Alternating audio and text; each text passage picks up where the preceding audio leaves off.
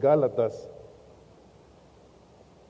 Y los que estuvieron aquí el domingo pasado, después de haber escuchado la excelente predicación de Armando, seguida por la de Quique anteriormente, la verdad de las cosas es que me hubiera gustado nada más poner el video de la de Armando y leer la parte que nos falta del capítulo 3 de ahora, así es que hay muchas cosas que están cubiertas, pero vamos a leer el texto, es Gálatas 3, 15, vamos a leer hasta el versículo 29, hoy terminamos esta parte de la escritura, así es que, ¿ya la tienen todos?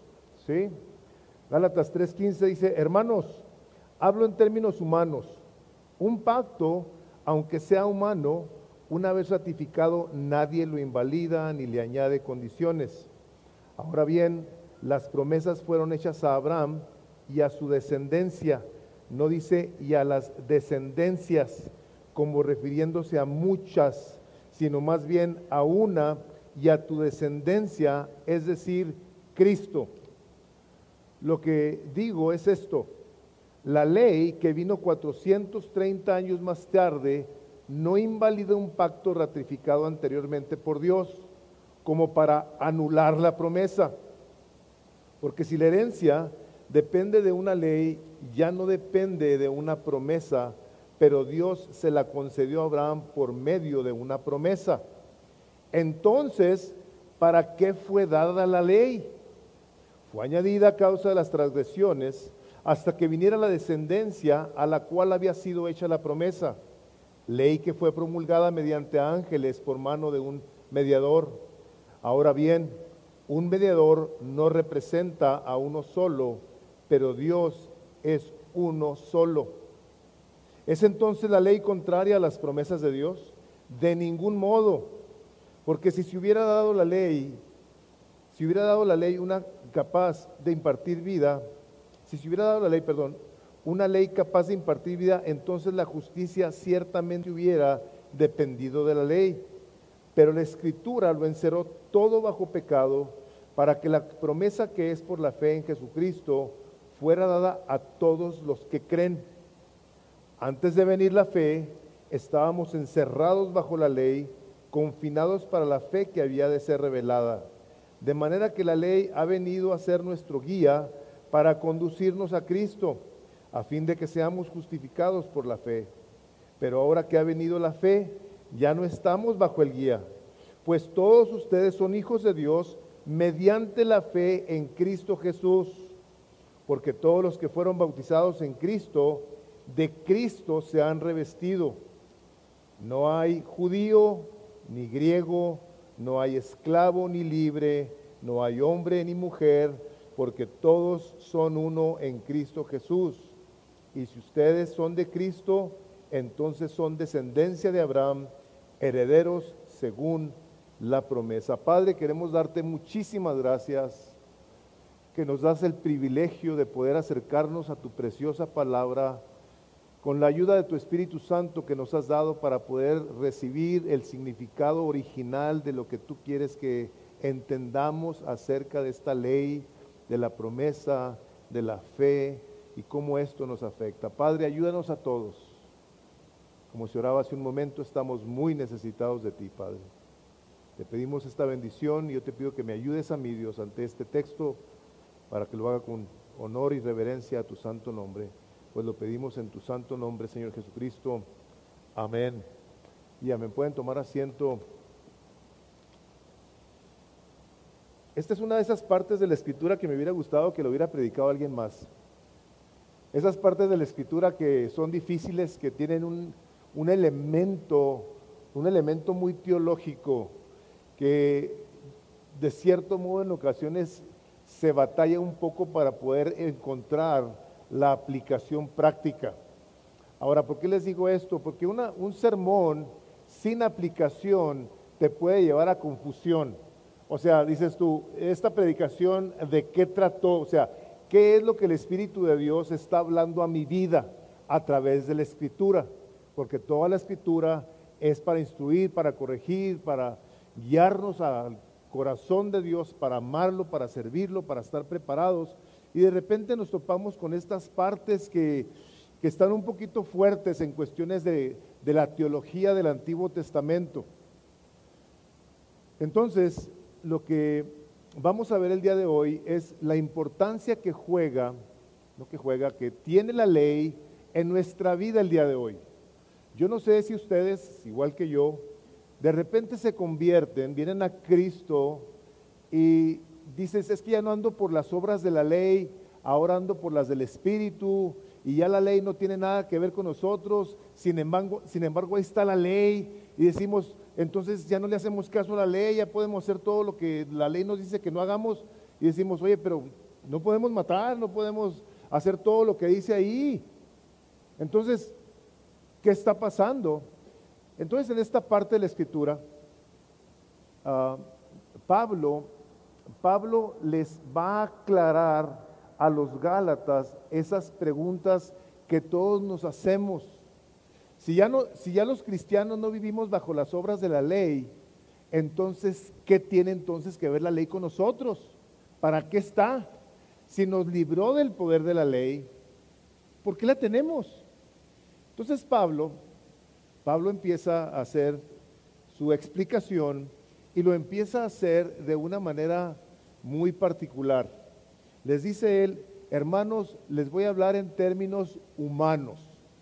A ver, entonces quiere decir que no está esto inspirado por el Espíritu Santo de ninguna manera. Todo lo que el apóstol, todo lo que está escrito del capítulo 1 de Génesis al último capítulo de Apocalipsis está inspirado por el Espíritu de Dios, absolutamente todo, puntos y comas, todo. Pero Pablo, con su autoridad apostólica, dice, les voy a dar un ejemplo humano para que me entiendan. Quiero traerles esto en una claridad, porque se me hace que no es necesariamente fácil que ustedes puedan entender esto como se debe de entender. Y les empieza a hablar de un pacto como un testamento. Dice, una vez que un testamento se ha escrito, se ha revisado, se ha ratificado, se sella, muere la persona, este testamento nadie lo puede invalidar. El testamento se tiene que respetar. No puede llegar alguien con una máquina de escribir y cortar una hoja y meterle ahí. No, señor, no. Hay copias, hay registros. Entonces el Espíritu de Dios lleva a Pablo a que explique esto de esa manera. Le dice, o sea, si Dios ya habló y le habló a Abraham, lo que Dios le prometió, nadie lo podía alterar. Nadie. Y si una vez que un pacto, dice, ha sido ratificado, nadie lo invalida y nadie le añade. Entonces, mi propósito el día de hoy con esta predicación es que nosotros veamos que Dios nos salva por gracia, porque Él quiere, porque ama su creación. Dios tiene un amor bien especial por toda su creación, independientemente de nosotros. Cuando Dios quiere salvar a alguien, lo va a salvar, punto. De nosotros y las obras de la ley, ya que lo que Dios ha prometido lo ha cumplido y lo seguirá haciendo. Entonces, mi primer punto es esto. Los Gálatas decían, nosotros sí hemos creído en Cristo, pero no podemos dejar de traer la ley a nuestras vidas, porque si Dios le dio a Abraham la ley, le dio la promesa a Abraham, y le dijo que por medio de su descendencia habríamos de ser salvos.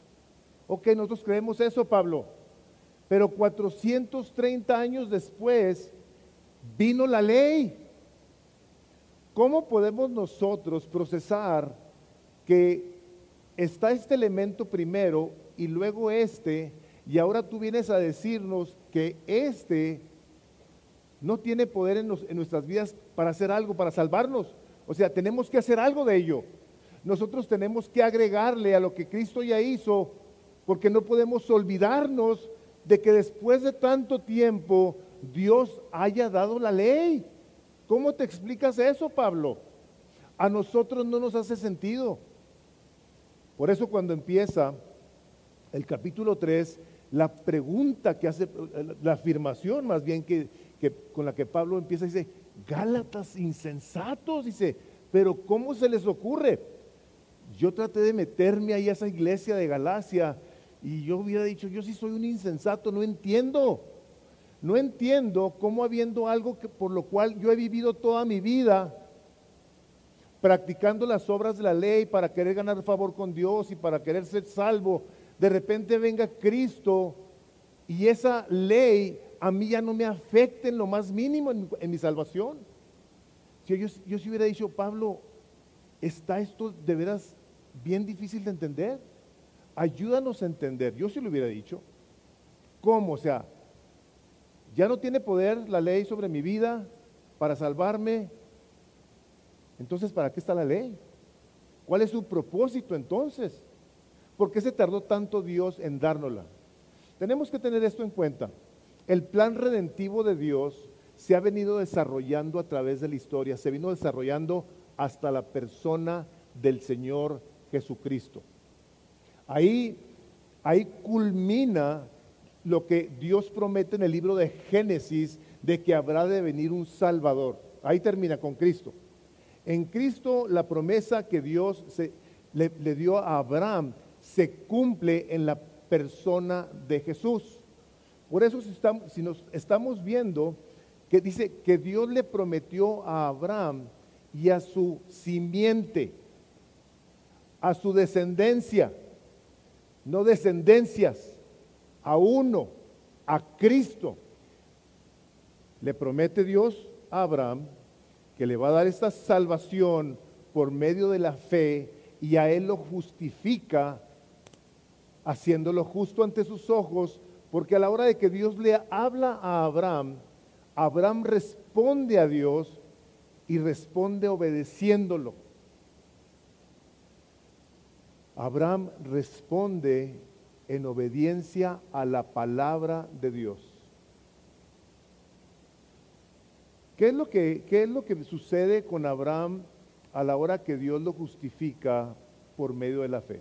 Dios le llama a Abraham, su papá y ahí en su familia se dedicaban a hacer ídolos. Y yo digo de este tamaño, no creo que estaban en estado tan grandotes como los que hacen ahora, pero era una casa donde hacían ídolos. Dios le habla a Abraham. ¿Por qué le habló a Abraham? Porque a Dios así le plació. Por amor a su nombre, Dios le habló a este hombre. Y le dijo, deja tu parentela, deja tu casa y vas a ir al lugar que yo te voy a mostrar. Ahora, pónganse ustedes a pensar, Abraham no tenía Biblia, no tenía pastor, no tenía iglesia. Y le habla Dios y este hombre se levanta y les digo que creo que ahí viene el término, agarra sus chivas y se va. Pues sí, agarró todas sus cosas y se fue al lugar que Dios le dijo. O sea, encontrarnos nosotros ante una situación como esas generaría mucha incertidumbre. ¿Cómo que Dios me está pidiendo que me vaya a un lugar y no tengo yo idea para dónde me voy? ¿Para allá, para allá, para allá o para allá? ¿Para dónde me voy? Este hombre toma sus cosas y emprende su camino. Empieza la vida de Abraham buscando depender de esa voz de Dios que le dijera a dónde habría de ir y qué habría de hacer. Sabemos la historia como se nos presentó tan excelentemente bien la semana pasada. Dios le promete a Abraham que le va a dar una descendencia. Esa descendencia que nos decían, puedes contar las estrellas del cielo, si las puedes contar. Dice, así te voy a dar una descendencia. Nadie va a poder contar a tu descendencia. Y Abraham y su esposa Sara no podían tener hijos. En los 80s, andaban ellos en los 80s de edad, y Sara le dice a Abraham, ¿sabes qué? Pues métete con mi criada para que podamos tener un hijo, para que podamos tener esa descendencia. Va Abraham con Agar y de esa relación nace Ismael. Si ustedes han leído la Biblia saben lo que pasa. Eventualmente acaban corriendo a Agar y a Ismael, se van al desierto, ahí casi se mueren de sed. Dios le habla a Agar y a Ismael, le dice que le va a dar una nación, que de ahí viene el pueblo musulmán. O sea, Ismael es el antecesor de cierto modo de Mohammed, el profeta Mohammed. Ellos tienen a Ismael como el iniciador de su fe. Pero a Dios, lógicamente, este tipo de planes humanos, carnales, no son necesariamente de su agrado. Dios no necesita de nuestra ayuda. Y nomás hacía manera de compartirles esto.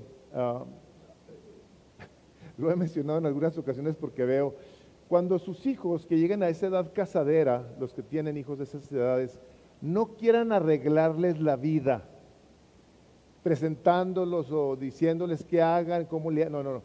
Ustedes oran por sus hijos y le piden a Dios que tenga misericordia y los ayude a decidir correctamente.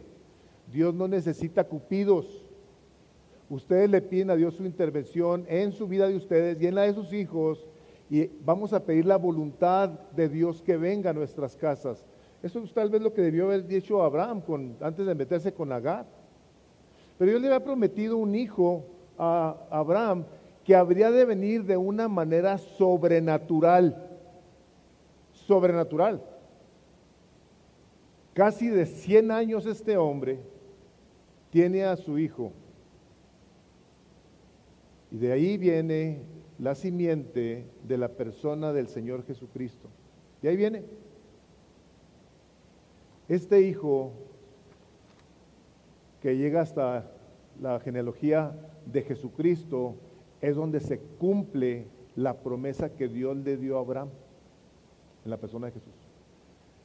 El que crea en Jesucristo va a ser salvo. Así como yo te declaré a ti justo, Abraham, delante de mí, voy a declarar justo a todo aquel que ponga su fe en mi persona.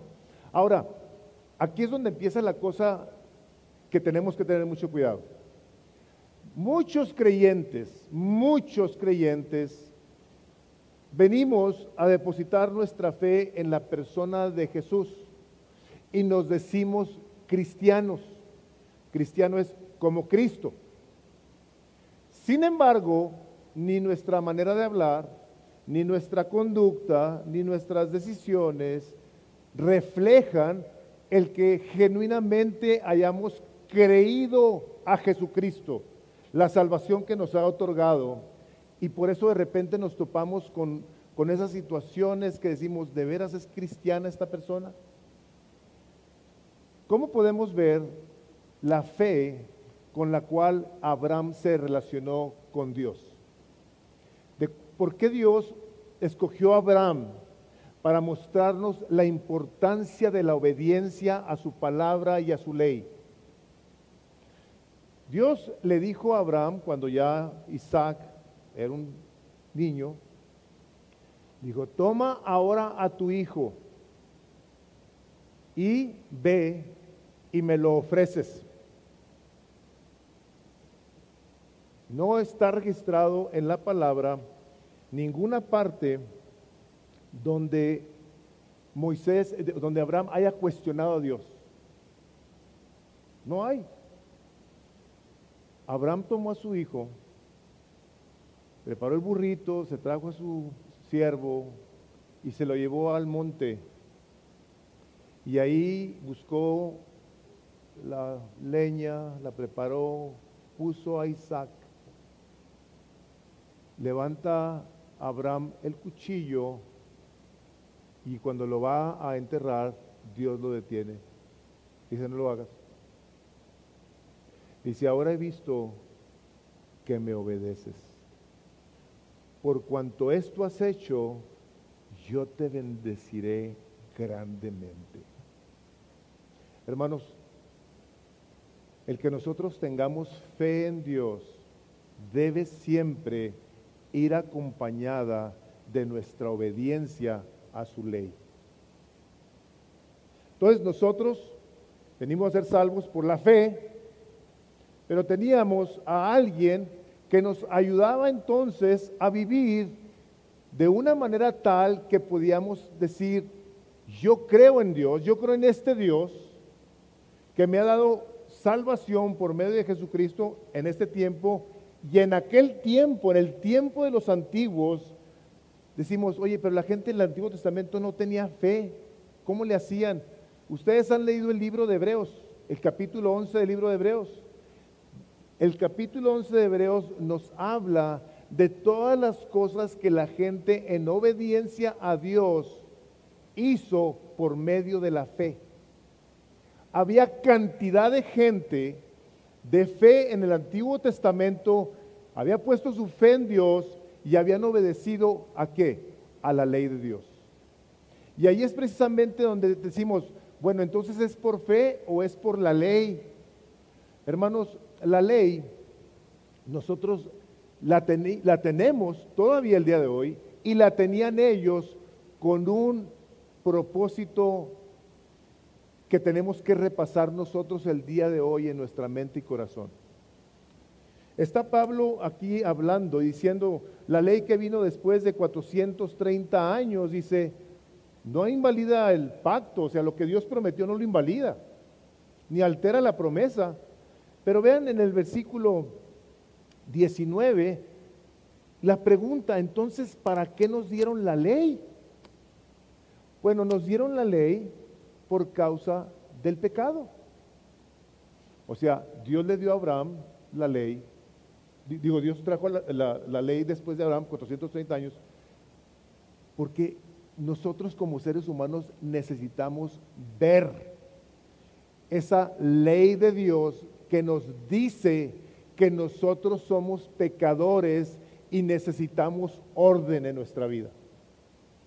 Ese orden que Dios declaró en su palabra viene a nuestras vidas a decirnos de entrada el mandamiento número 1, que es este: amarás al Señor tu Dios con todas tus fuerzas, con toda tu mente, con todo tu ser, con toda tu alma. Y el segundo dice, y a tu prójimo como a ti mismo. Cualquier persona de fe en aquel entonces se paraba enfrente a esa ley y quedaba desarmado. Como debemos de quedar nosotros el día de hoy desarmados ante esa ley de Dios. ¿Quién ama a Dios con todas sus fuerzas, con toda su mente, con todo su entendimiento, con todo su ser, y a su prójimo como a sí mismo? Nadie. A causa del pecado del hombre, Dios le dice, este es el comportamiento que tú debes de tener. Ahora, ¿para qué? ¿Para ser salvo? No. El propósito de la ley es, por principio de cuentas, mostrarnos a nosotros nuestro pecado, nuestra impotencia para poder hacer algo por nosotros mismos, y el segundo, tal vez sea el más importante, para que veamos la gloria de Dios en esta moral suprema que todo hombre, si la seguimos, viviríamos completamente diferente, aquí en la iglesia y fuera de la iglesia. El carácter moral de Dios está reflejado en esa ley. Es la que nos dice el estándar que Dios nos pide a todos, a los que estamos aquí también el día de hoy. ¿Podemos robar? ¿Podemos matar? ¿Podemos mentir? ¿Podemos adulterar? Claro que no. Entonces, ¿sigue la ley teniendo poder en nuestras vidas? Pues sí tiene poder en nuestras vidas. Pero la ley, como dice ahí en su primer recuadro, ¿qué pues diremos? ¿Qué diremos pues? Es la ley es pecado, o sea, algo tiene de pecado. O sea, debemos hablar de ella de una manera correcta, en ninguna manera, pero yo no conocía el pecado, sino por la ley. Yo ahí me di cuenta de lo pecaminoso que soy, porque tampoco conocería la codicia si la ley no dijera, no codiciarás. O sea, la ley me hace a mí ver, les digo, este carácter moral de Dios me hace ver mi pecado, mi inhabilidad de hacer algo por mí, pero no para salvarme. No puede hacer nada para salvarme la ley. No tiene poder la ley sobre de mí ya. Como decía Tim Keller también ahí en sus notas, lo que la ley sí tiene es poder para hacernos ver lo que no somos justos. Eso sí tiene ahí. Nos hace ver nuestra inhabilidad de poder hacer algo por nosotros, pero no tiene poder para hacernos justos. Tiene poder para hacernos ver que somos injustos, pero no tiene poder para hacernos justos. Eso es lo que la ley hace. La ley te dice, mira, tú y yo debemos estar amando a Dios con toda nuestra mente, con todo nuestro corazón, con todo nuestro ser. Ya de entrada decimos, Señor, yo no puedo amarte de esa manera. Bueno, por eso Dios nos ha dado su ley, para mostrar nuestra pecaminosidad, para mostrar el carácter moral de Dios, la perfección moral de Dios, y para que al darnos cuenta de esa perfección de Dios, nosotros digamos, por favor, ten misericordia de mí, Señor. Por favor, ayúdame a poderte amar de esa manera. Una necesidad. Por ejemplo, cuando leemos el Salmo 42, como el siervo brama por las corrientes de las aguas, yo le digo, Señor, yo así quiero, pero no necesito tu ayuda. Te necesito, o sea, cuando yo vengo a la ley de Dios, o sea, y no estamos confinados a los 10 mandamientos. Estamos hablando de 600 y más mandamientos que había en la ley de Israel. Ustedes tal vez, algunos recordarán ahí en Mateo, ¿no? Que dice, oíste que a los antiguos os fue dicho, no matarás, y cualquiera que matare será culpable de juicio. Pues, está la ley. Pero yo digo que cualquiera que se enoje contra su hermano será culpable de juicio, y cualquiera que diga necio a su hermano será culpable ante el concilio, y cualquiera que le diga tonto, fatuo, quedará expuesto al infierno de fuego. ¡Wow! Yo creo que aquí todos estaremos expuestos al infierno, ¿cierto? Esa es una de 600, creo 623, 633 leyes. O sea, tenemos esta ley que nos debe hacer reflexionar acerca de el motivo, la razón de que Dios nos haya dado una promesa por la cual podemos llegar a ser salvos, pero luego nos da una guía que nos hace constantemente voltear a ver a Cristo. La ley nos lleva a Cristo aún el día de hoy, no con una condenación, y la palabra dice que así nos llevaba. Yo digo, pues yo creo que todavía nos debe de seguir llevando, porque la ley debe ser algo que nos deleite. O sea, ahorita leí del Salmo 119, el versículo 9, ¿con qué guardará el joven su camino? Con guardar tu palabra, con guardando tu palabra en mi corazón. ¿Puedo no pecar contra ti? Es la única manera. La ley de Dios sigue estando presente y nosotros tenemos que tenerla en un lugar de respeto en nuestras vidas, de honor. ¿Por qué? Porque es la palabra de Dios. Si la palabra de Dios ya no tuviera ningún efecto, podríamos arrancar todas las hojas de la Biblia, incluyendo el Salmo 119, donde habla de la ley del Señor, que es hermosa, que deleita nuestra alma, que nos transforma, que hace sabio al sencillo, que cuánto deleite hay para aquellos que se deleitan en la ley del Señor, como el Salmo 1, en su ley medita día y de noche y será como el árbol que está plantado junto a las corrientes de las aguas y todo lo que hace prospera. Tendríamos que arrancar todas esas hojas. Pero el Nuevo Testamento y el Antiguo Testamento vienen a traer a nuestras vidas, una transformación gloriosa por medio de la ley de Dios. No nos salva, no nos hace más hijos de Dios si la obedecemos, no nos hace menos hijos de Dios si no la obedecemos, porque ahora vivimos de una manera diferente. Ahora vivimos por medio de la fe en la persona de Jesucristo, confiando en que lo que Él hizo en la cruz por mí cubre todos mis pecados, cumple con toda la ley. Por eso Pablo, cuando les está escribiendo, les dice, ¿por qué andan haciendo esto? Es que les está diciendo algo así. Hagan de cuenta como si fuera nuestra vida un cohete. Cuando el Espíritu de Dios viene a nuestras vidas, respondemos al Evangelio, somos salvos y estamos bien contentotes, decimos, gracias Dios que me salvaste, me has perdonado mis pecados, el derramamiento de sangre en la cruz me limpió mi corazón, soy una nueva criatura ahora en Cristo Jesús. Y arrancamos como el cohete, la potencia del Espíritu de Dios. Queremos compartirle a toda la gente el Evangelio. Pero luego pasa un tiempo, hijo, es que se me hace que yo tengo que hacer algo para avivar aquí esta situación, porque ya no ando con el mismo fuego, ya no ando con el mismo ánimo. De hecho, pues ya la onda de ir a la iglesia ya no me llama tanto la atención. Ya le queremos, los que saben manejar estándar, le queremos meter segunda con nuestra carne.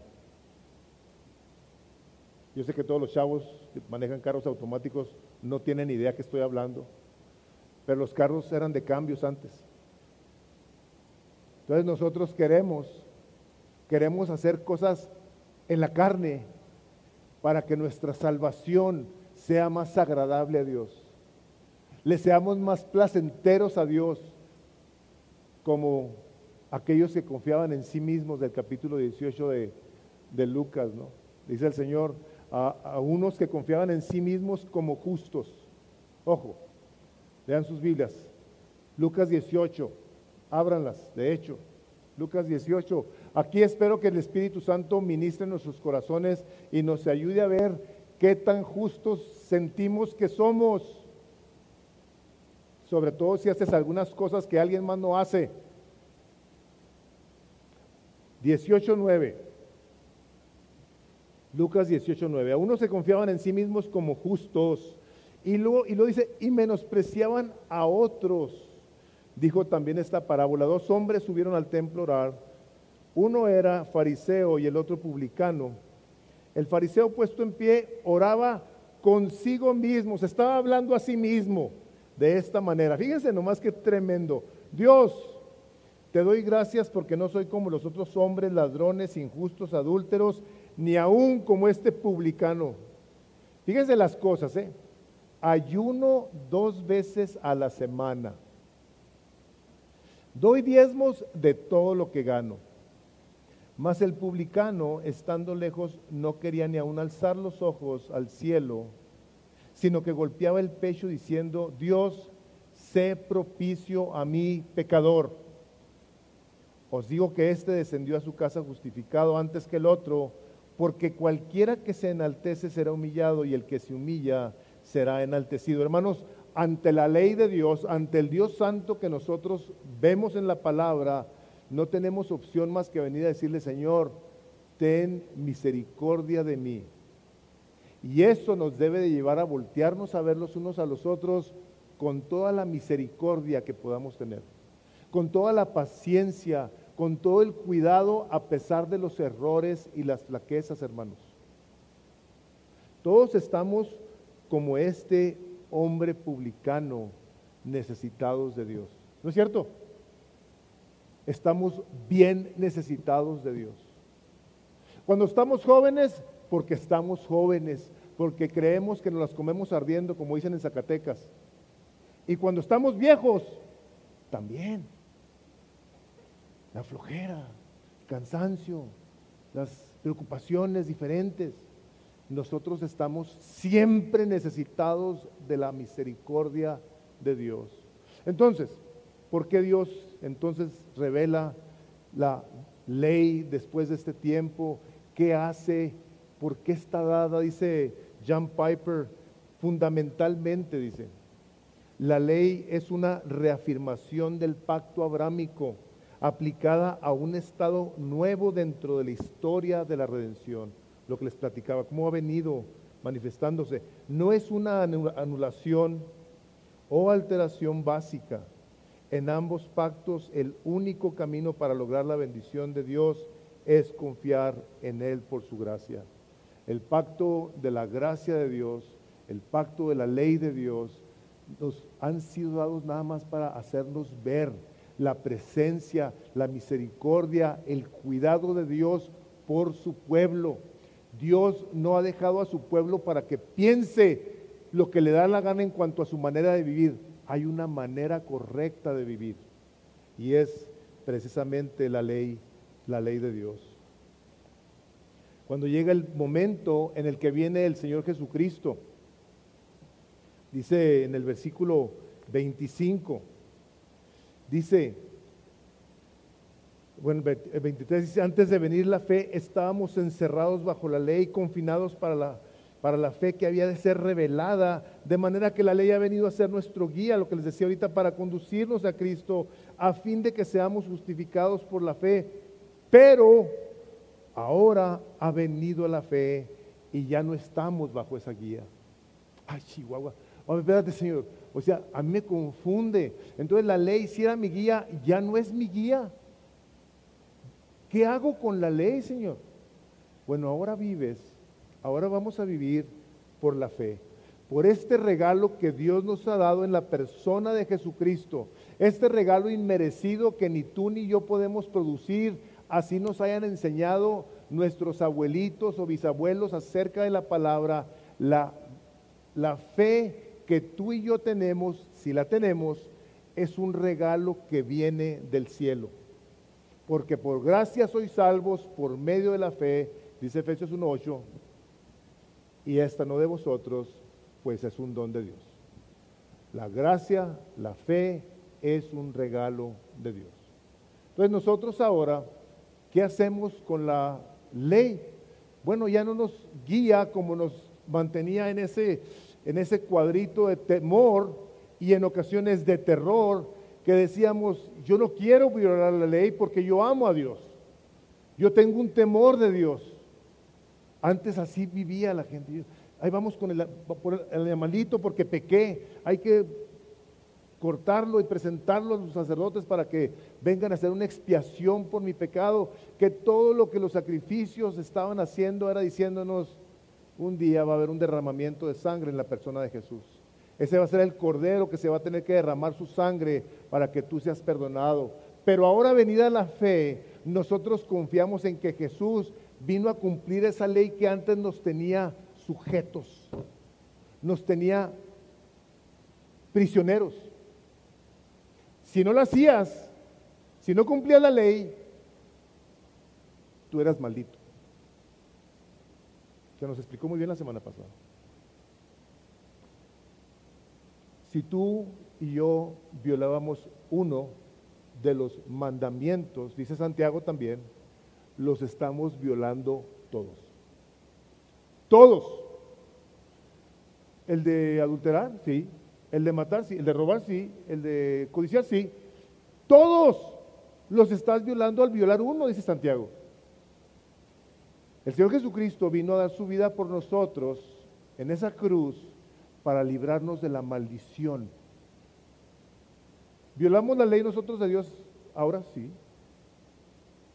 Pero Cristo, al venir a dar su vida por nosotros, nos declara justos. Cuando ponemos nuestra fe en la persona de Jesús, Él dice, tú eres justo. Es como si tú y yo hubiéramos cumplido toda la ley, de una manera perfecta. Eso es lo que dice aquí. Hasta que vino Cristo. Vino el cumplimiento de la promesa de Dios que le hizo a Abraham, que dio una ley, que vino Jesús, que viene a hacernos libres, que viene a llenarnos con su presencia. Viene ahora a decirnos las cosas que leemos en el Antiguo Testamento de las promesas de Dios a su pueblo, que habría de decir, en Ezequiel 36:25, lo tienen en sus notas, dice, esparciré sobre vosotros agua limpia y seréis limpiados. Fíjense lo que dice ahí, lo pueden subrayar. De todas vuestras inmundicias, de todos vuestros ídolos os limpiaré.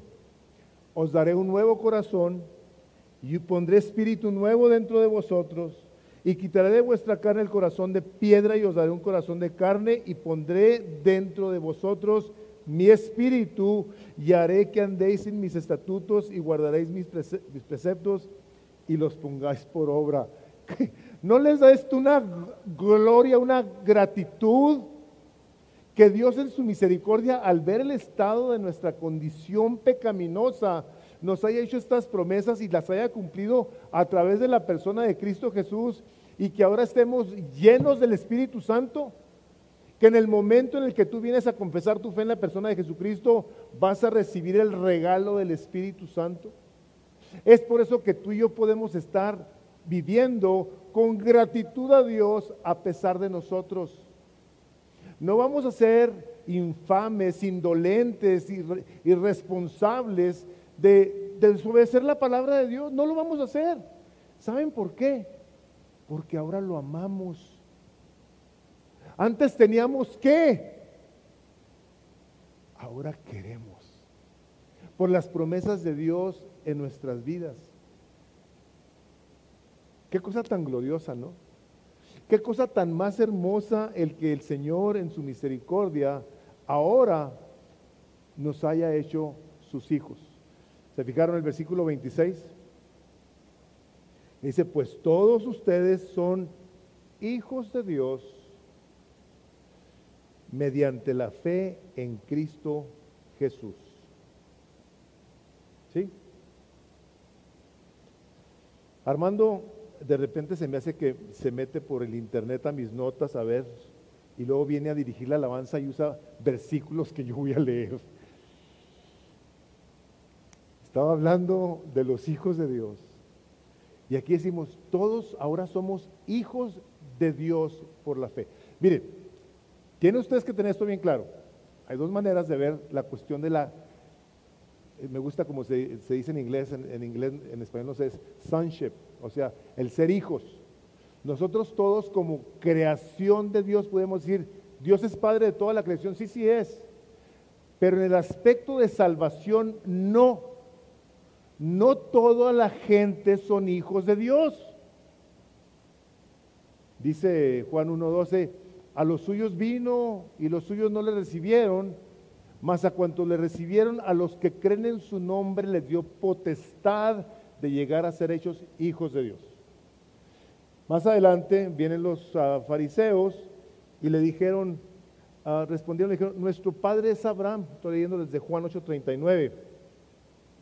Jesús les dijo, si fueseis hijos de Abraham, vean esto, todos atención, todos atención.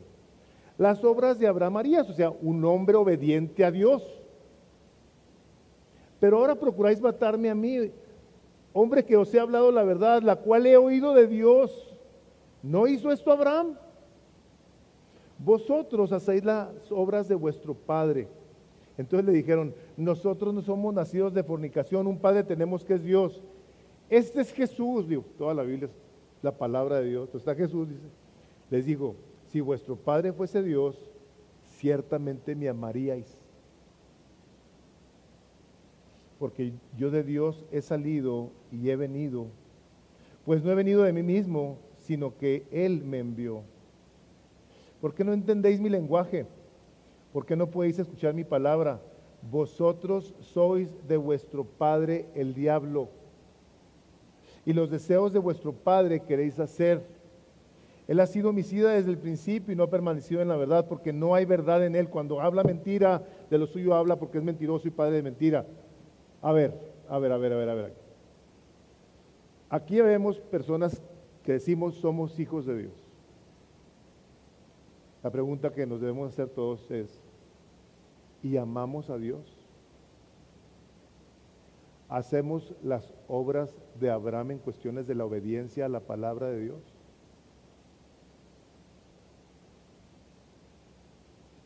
Bueno,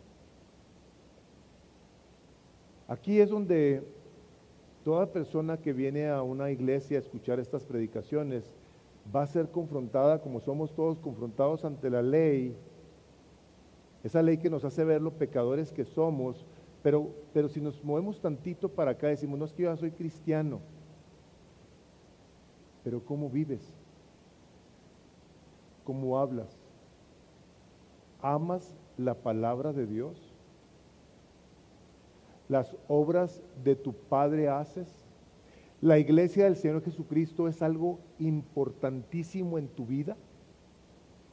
¿O es secundario, terciario, o no está en categoría? Una persona que ha creído a la promesa que Dios le hizo a Abraham y que ha sido obediente a la ley de Dios y que ahora viene a depositar su fe en la persona de Jesucristo, viene a ser entonces por la fe un hijo de Dios que se tiene que comportar como un hijo de Dios, no porque tiene que, sino porque ha sido amado por Dios y ahora respondemos a Dios porque le amamos, porque nos ha llenado con su Espíritu Santo y por eso lo podemos hacer. Por eso queremos pasar tiempo en su palabra, meditando en ella, deleitándonos con Él. Por eso le cantamos con gozo, porque nos ha hecho sus hijos, nos ha hecho parte de su familia. Qué cosa tan más hermosa el que nosotros podamos ver la misericordia de Dios. Miren, si ustedes y yo hemos creído, ¿saben por qué hemos creído? Por el incomprensible amor de Dios por nosotros. Y puse la cita de Efesios 1:5, me encanta leer eso. Dice, en amor habiéndonos predestinado, dice, para ser adoptados hijos suyos por medio de Jesucristo, según el puro afecto de su voluntad, para la alabanza de la gloria de su gracia, con la cual nos hizo aceptos en el amado. Nos ama Dios a nosotros exactamente igual que ama a Jesucristo. Encuentra Dios un placer y un deleite en nosotros al ser sus hijos. ¿No les causa eso una gratitud en su corazón? Un deleite de decir, Señor, qué misericordia, que a pesar de lo que yo soy, de lo que yo he hecho, de lo que aún sigo haciendo en ocasiones, tú me has recibido como parte de tu familia. Por eso, ahora nosotros pasamos a ser todos iguales a los ojos de Dios. Dice el versículo 28, bueno, el del 27 para que no se nos pase esta importantísima parte, porque todos los que fueron bautizados en Cristo, de Cristo están revestidos. Es a Cristo a quien Dios está viendo en ti. El día que tú te mueras y estés en la presencia de Dios, Dios va a estar viendo a su Hijo Jesucristo delante de Él, perfectamente justificado, perdonado, santificado y glorificado en ese momento. Dice, no hay pues judío ni griego, esta parte de la escritura que tanto se saca de contexto. Ya no hay pastores ni pastoras. No, espérate. La Biblia, esta parte de la escritura, no está hablando de que cada quien podemos hacer lo que querramos. Está hablando de que en cuanto a la salvación que Dios nos otorga por medio de la fe en Jesucristo, rompe la esclavitud de todas las diferencias culturales, sociales, raciales. Póngale nombre. Dice, en Cristo Jesús ya no hay tal cosa como un judío ni griego. Ahora, yo me pongo a pensar como judío, digo yo, óyeme Dios, espérame tantito. O los judíos que estaban tan enojados con Pablo le dicen, oye, espérate, nosotros somos el pueblo escogido de Dios. Y Pablo le dice, no Señor, el pueblo escogido de Dios son todos los que ponen su fe en la persona de Jesús. Ya no hay judío, ni griego, no hay esclavo ni libre. ¿Hay el día de los esclavos? Sí hay. ¿Hay gente libre? Sí hay. No hay hombre ni mujer. ¿Hay hombres y mujeres? Claro que hay hombres y mujeres. Está hablando de salvación. Está hablando de la familia de Dios. Que viene el Espíritu Santo de Dios a romper esas barreras que nos han causado tanto daño como el día de hoy.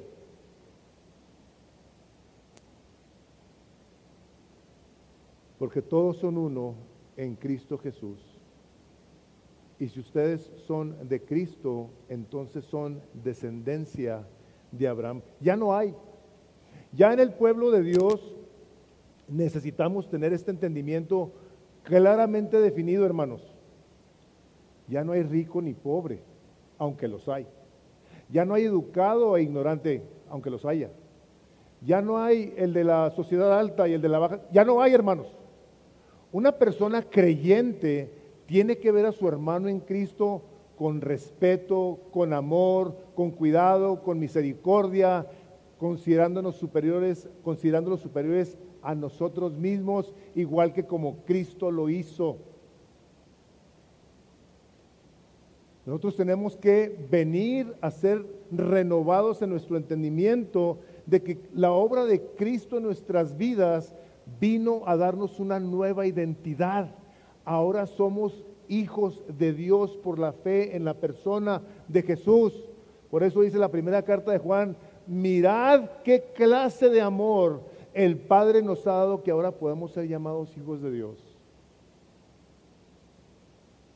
Y estas partes de la Escritura nos deben de llevar a apropiarnos de la incomprensible gracia y misericordia de Dios, que a la hora de que nos ha hecho sus hijos, nos ha hecho partícipes ahora de una familia hermosa, con sus diferencias, las cuales tenemos que amar, porque por medio de ellas somos enriquecidos todos y cada uno de nosotros. Mi vida ha sido enriquecida cantidad de veces por las diferencias, en tantos aspectos y en tantas situaciones. Las buenas y las difíciles me han llevado a tener que arrepentirme, reconocer mi necesidad de Dios, de cambio, de misericordia. Dice Romanos 8:17 ahí en su nota: y si hijos, también herederos. Herederos de Dios y coherederos con Cristo, si es que padecemos juntamente con Él, para que juntamente con Él seamos glorificados. Hermanos, la vida del creyente no necesariamente es una vida fácil. Se nos dijo la semana pasada. Dice el libro de los Hechos que es necesario que a través de muchas tribulaciones entremos en el reino de los cielos. Es importante que nosotros tengamos este entendimiento correcto para que de las abundantes riquezas de la gracia de Dios nosotros también las compartamos. Nosotros también seamos generosos como Dios ha sido generoso con nosotros. Y no estoy hablando única o exclusivamente de cuestiones económicas, en todo aspecto. Este llamado que hizo Jaime hace un momento de venir a servir, yo digo, hijo, qué oportunidad tan tremenda de venir a apuntarte aquí, a servir, a decir, hermano, yo vengo a servirte para que tú puedas aprender acerca de consejería. De que el día que necesites tú saber dar un consejo, hayas tenido un entrenamiento. Pesado va a estar pesado, pero aquí va a haber gente que va a andar preparando café y poniendo mesas y limpiando después de que nos vayamos. Esa es parte de la generosidad que Dios nos da a nosotros para que la demos a otros. Es como cuando alguien se enferma, que alguien le lleva comida, el que está sano prepara algo, lo lleva, lo visita, lo bendice, parte de la generosidad. El que preguntes cómo estás, que mandes un texto, cómo te ha ido, cómo están las cosas en tu vida, déjame orar por ti, parte de vernos como la familia de Dios. Si hijos, herederos, coherederos con Cristo, no lo logro entender.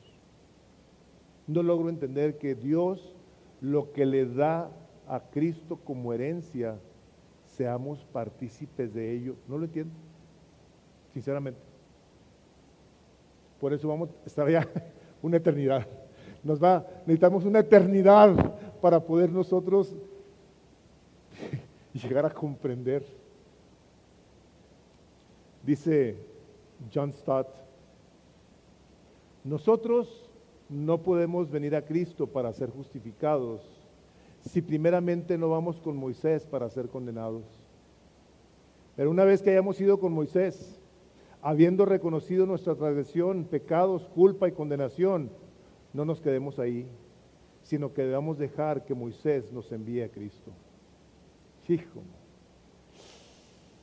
qué cosa, ¿verdad? Tanta gente que dice es que yo soy bueno, ¿de veras? Yo le diría, ¿para qué?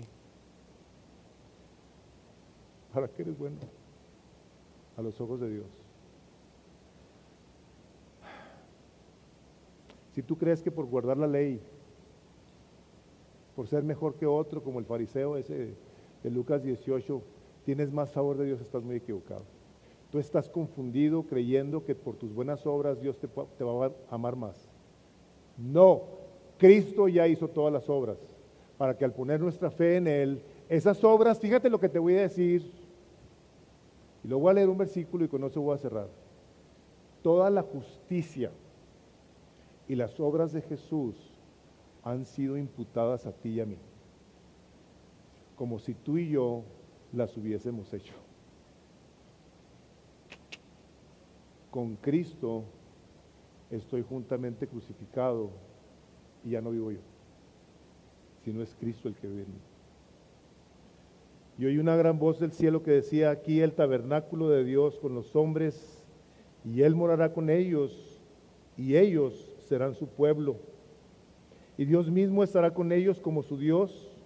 Enjugará Dios toda lágrima de los ojos de ellos, y ya no habrá muerte, ni más llanto, ni clamor, ni dolor, porque las primeras cosas pasaron.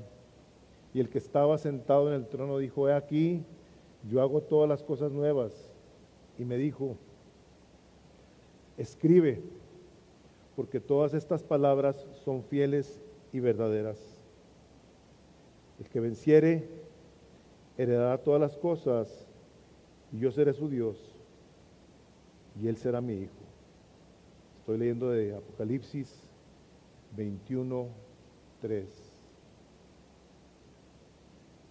El que venciere heredará todas las cosas, y yo seré su Dios, y él será mi hijo.